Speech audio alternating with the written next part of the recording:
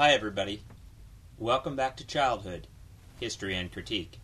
I'm Pat Ryan, and this time I have a conversation with Ronald Neeson, who is Catherine A. Pearson Chair of Civil Society and Public Policy in the Faculty of Law and Arts at McGill University in Montreal, Quebec. Ron is an anthropologist of law and politics, and the author of too many works to list in this setting. I called upon him to discuss his excellent 2013 Truth and Indignation, Canada's Truth and Reconciliation Commission on Indian Residential Schools, from the University of Toronto Press. This book is important for us for two reasons, I think. It is about, one, the making of historical consciousness, and the making of it through the world's first TRC devoted to state crimes against children as a group.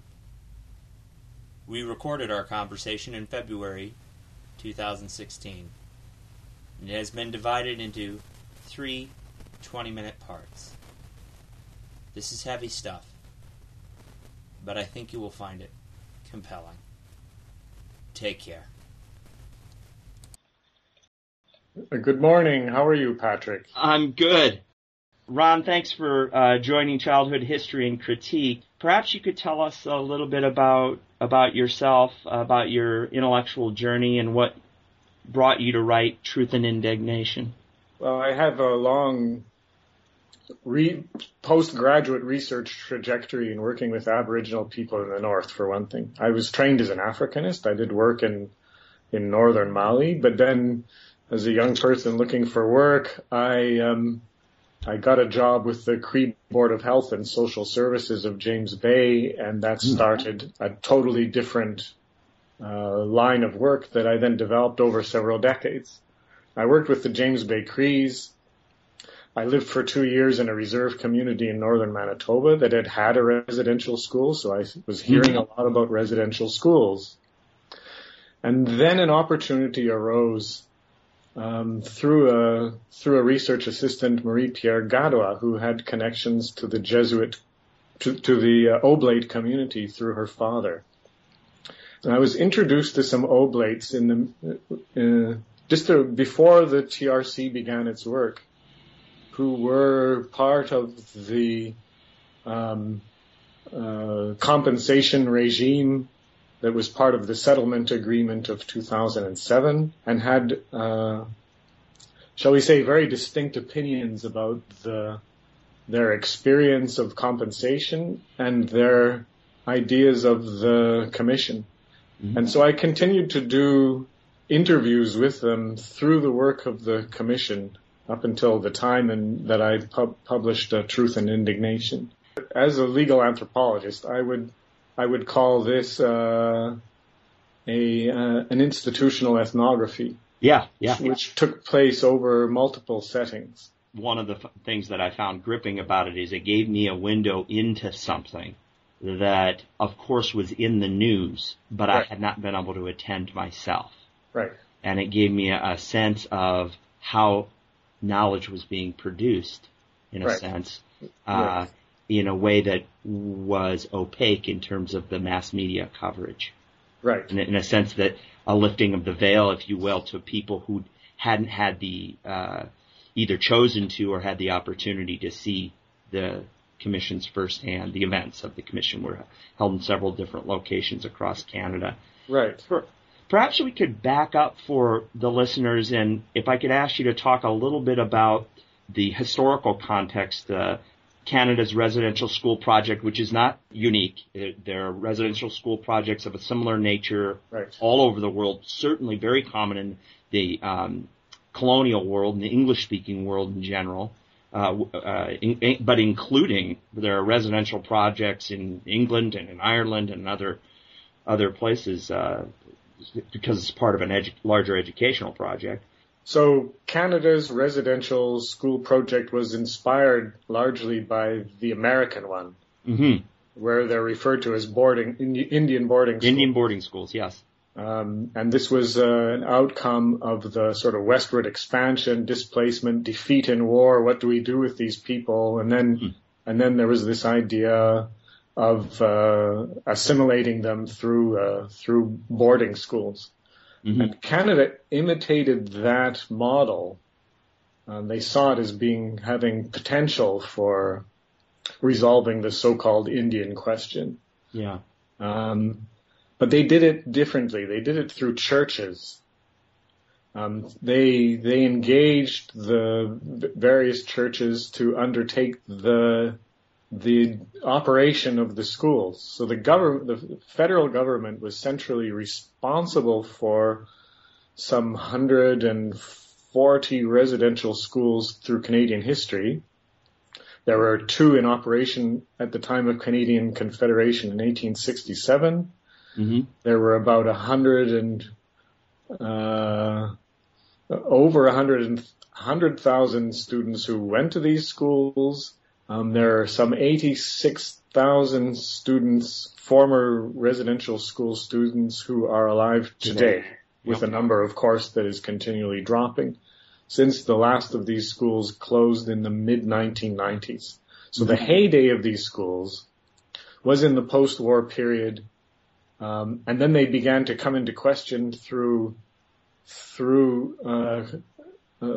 the whole civil rights and awareness, the empowerment of some of the residential school students. In the early 60s. This began in the 60s, gained momentum in the 70s, and it's by the 1990s that we have this resistance taking form in lawsuits. Yes. So they empowered themselves through the courts. And they were victorious in many of these cases. They went after some of the worst pedophile priests and won. And let's talk about that timeline of the development of the critique a little bit so people can set it.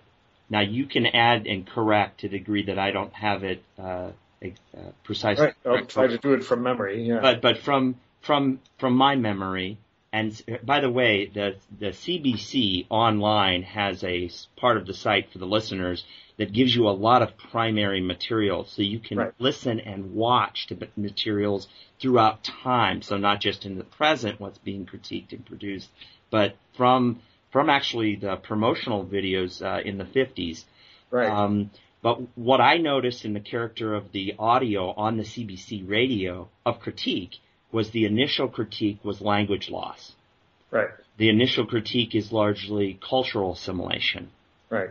And that continues to be a dominant theme, but it's the what you will pick up on first in the 60s and perhaps early 70s. Right. And then what gets introduced in the 70s and in the 80s, and this follows general changes in critiques of how children are being treated. Right. You get violence, questions of corporal punishment, mistreatment, emotional abuse, and then in the 80s and the 90s that switches to cases of more extreme cases of really grotesque physical abuse and sexual abuse. That's right. Becomes the center of the critique, and really drives, I think, the litigation. Is that correct? Exactly. And it's hard to litigate about cultural transformation. Attempts were made to do so, but unsuccessfully. But it's, in fact, violent crime, particularly sexual violence against children. There is strong legal grounds to seek compensation. Yes, that was legible by the judicial system. They could understand that and go after it. Yeah. And they did prosecute it vigorously, so that by the early 2000s, there were literally thousands of successful cases building one upon the other that threatened to bankrupt the churches and that were hugely costly in terms of, in many ways, for the federal government as well. Yeah, and that about 2004-05 they start seeking settlement, a class action settlement to cover most of the litigants. Right. So a massive class action suit was filed by the Assembly of First Nations and that led to the settlement agreement. It was finalized in 2006 and came into effect in 2007. And in terms of the settlement, there were two sides of it. One is a general settlement that follows years that you were in residence. Right. $10,000 for 1 year, if I'm remembering correctly. Right. It was called a common experience payment, so it was $10,000 for 1 year that you could prove that you were in a residential school, a recognized residential school. Regardless of experience. Regardless of experience, and $3,000 for subsequent experience. So the average payout for those common experience claims, CEP claims, was about $20,000 per person. And then there was another part of the compensation, right, was based on specific cases of violent abuse and sexual abuse. Right. So this was a separate stream that was called the independent assessment process.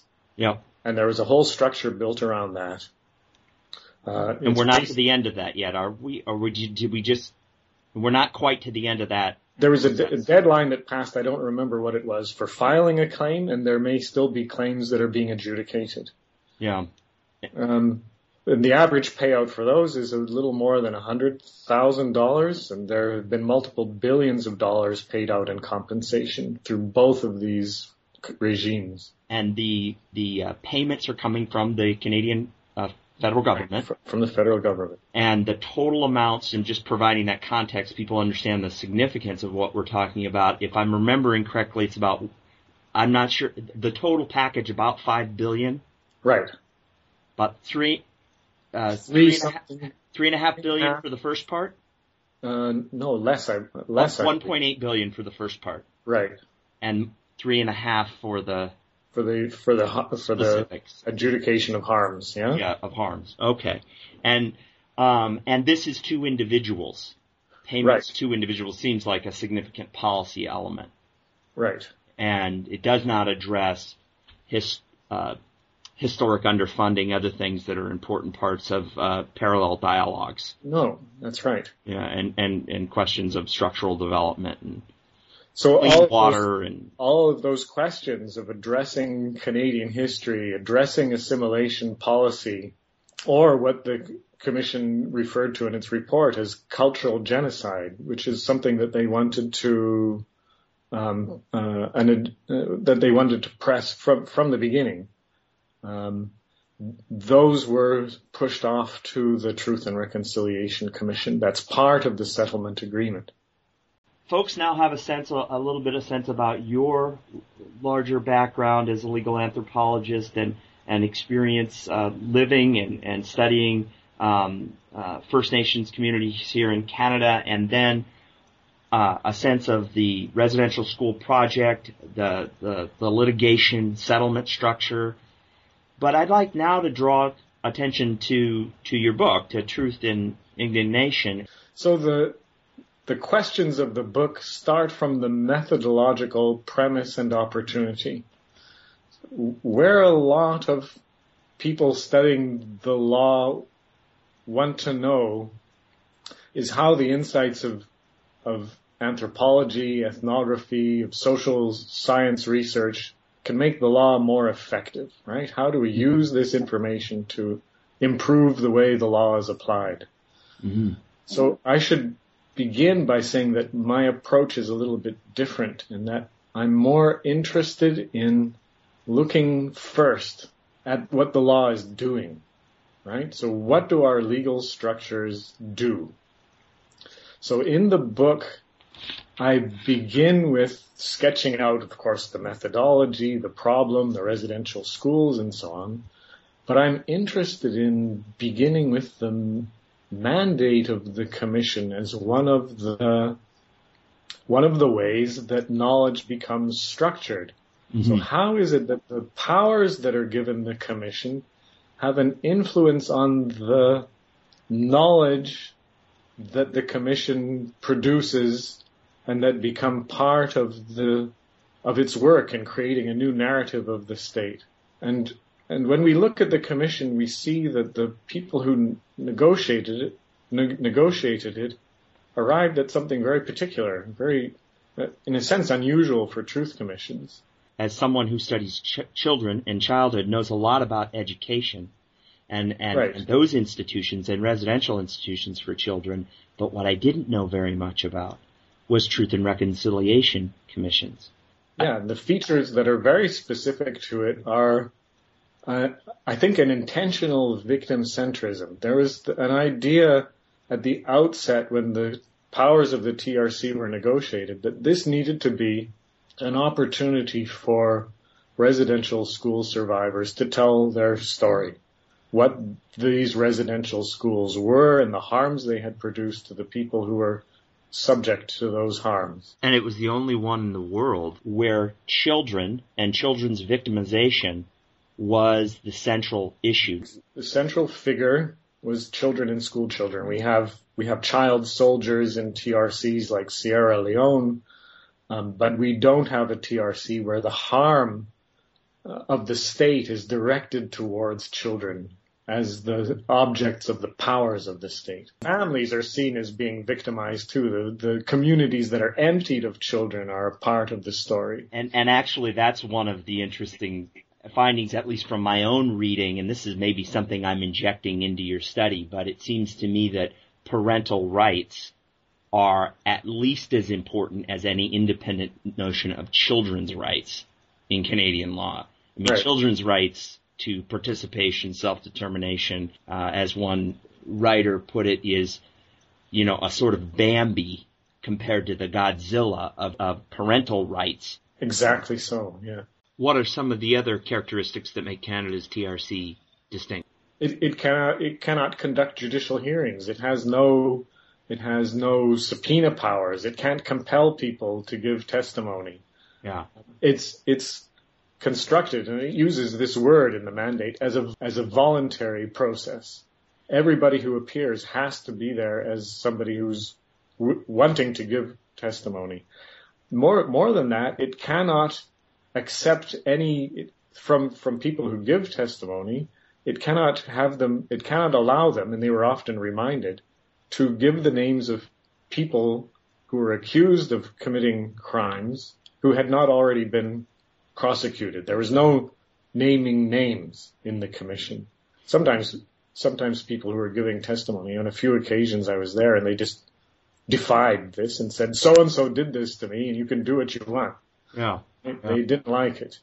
It's almost like medical confidentiality superseded that you are named publicly in a criminal case, and that has to be posted.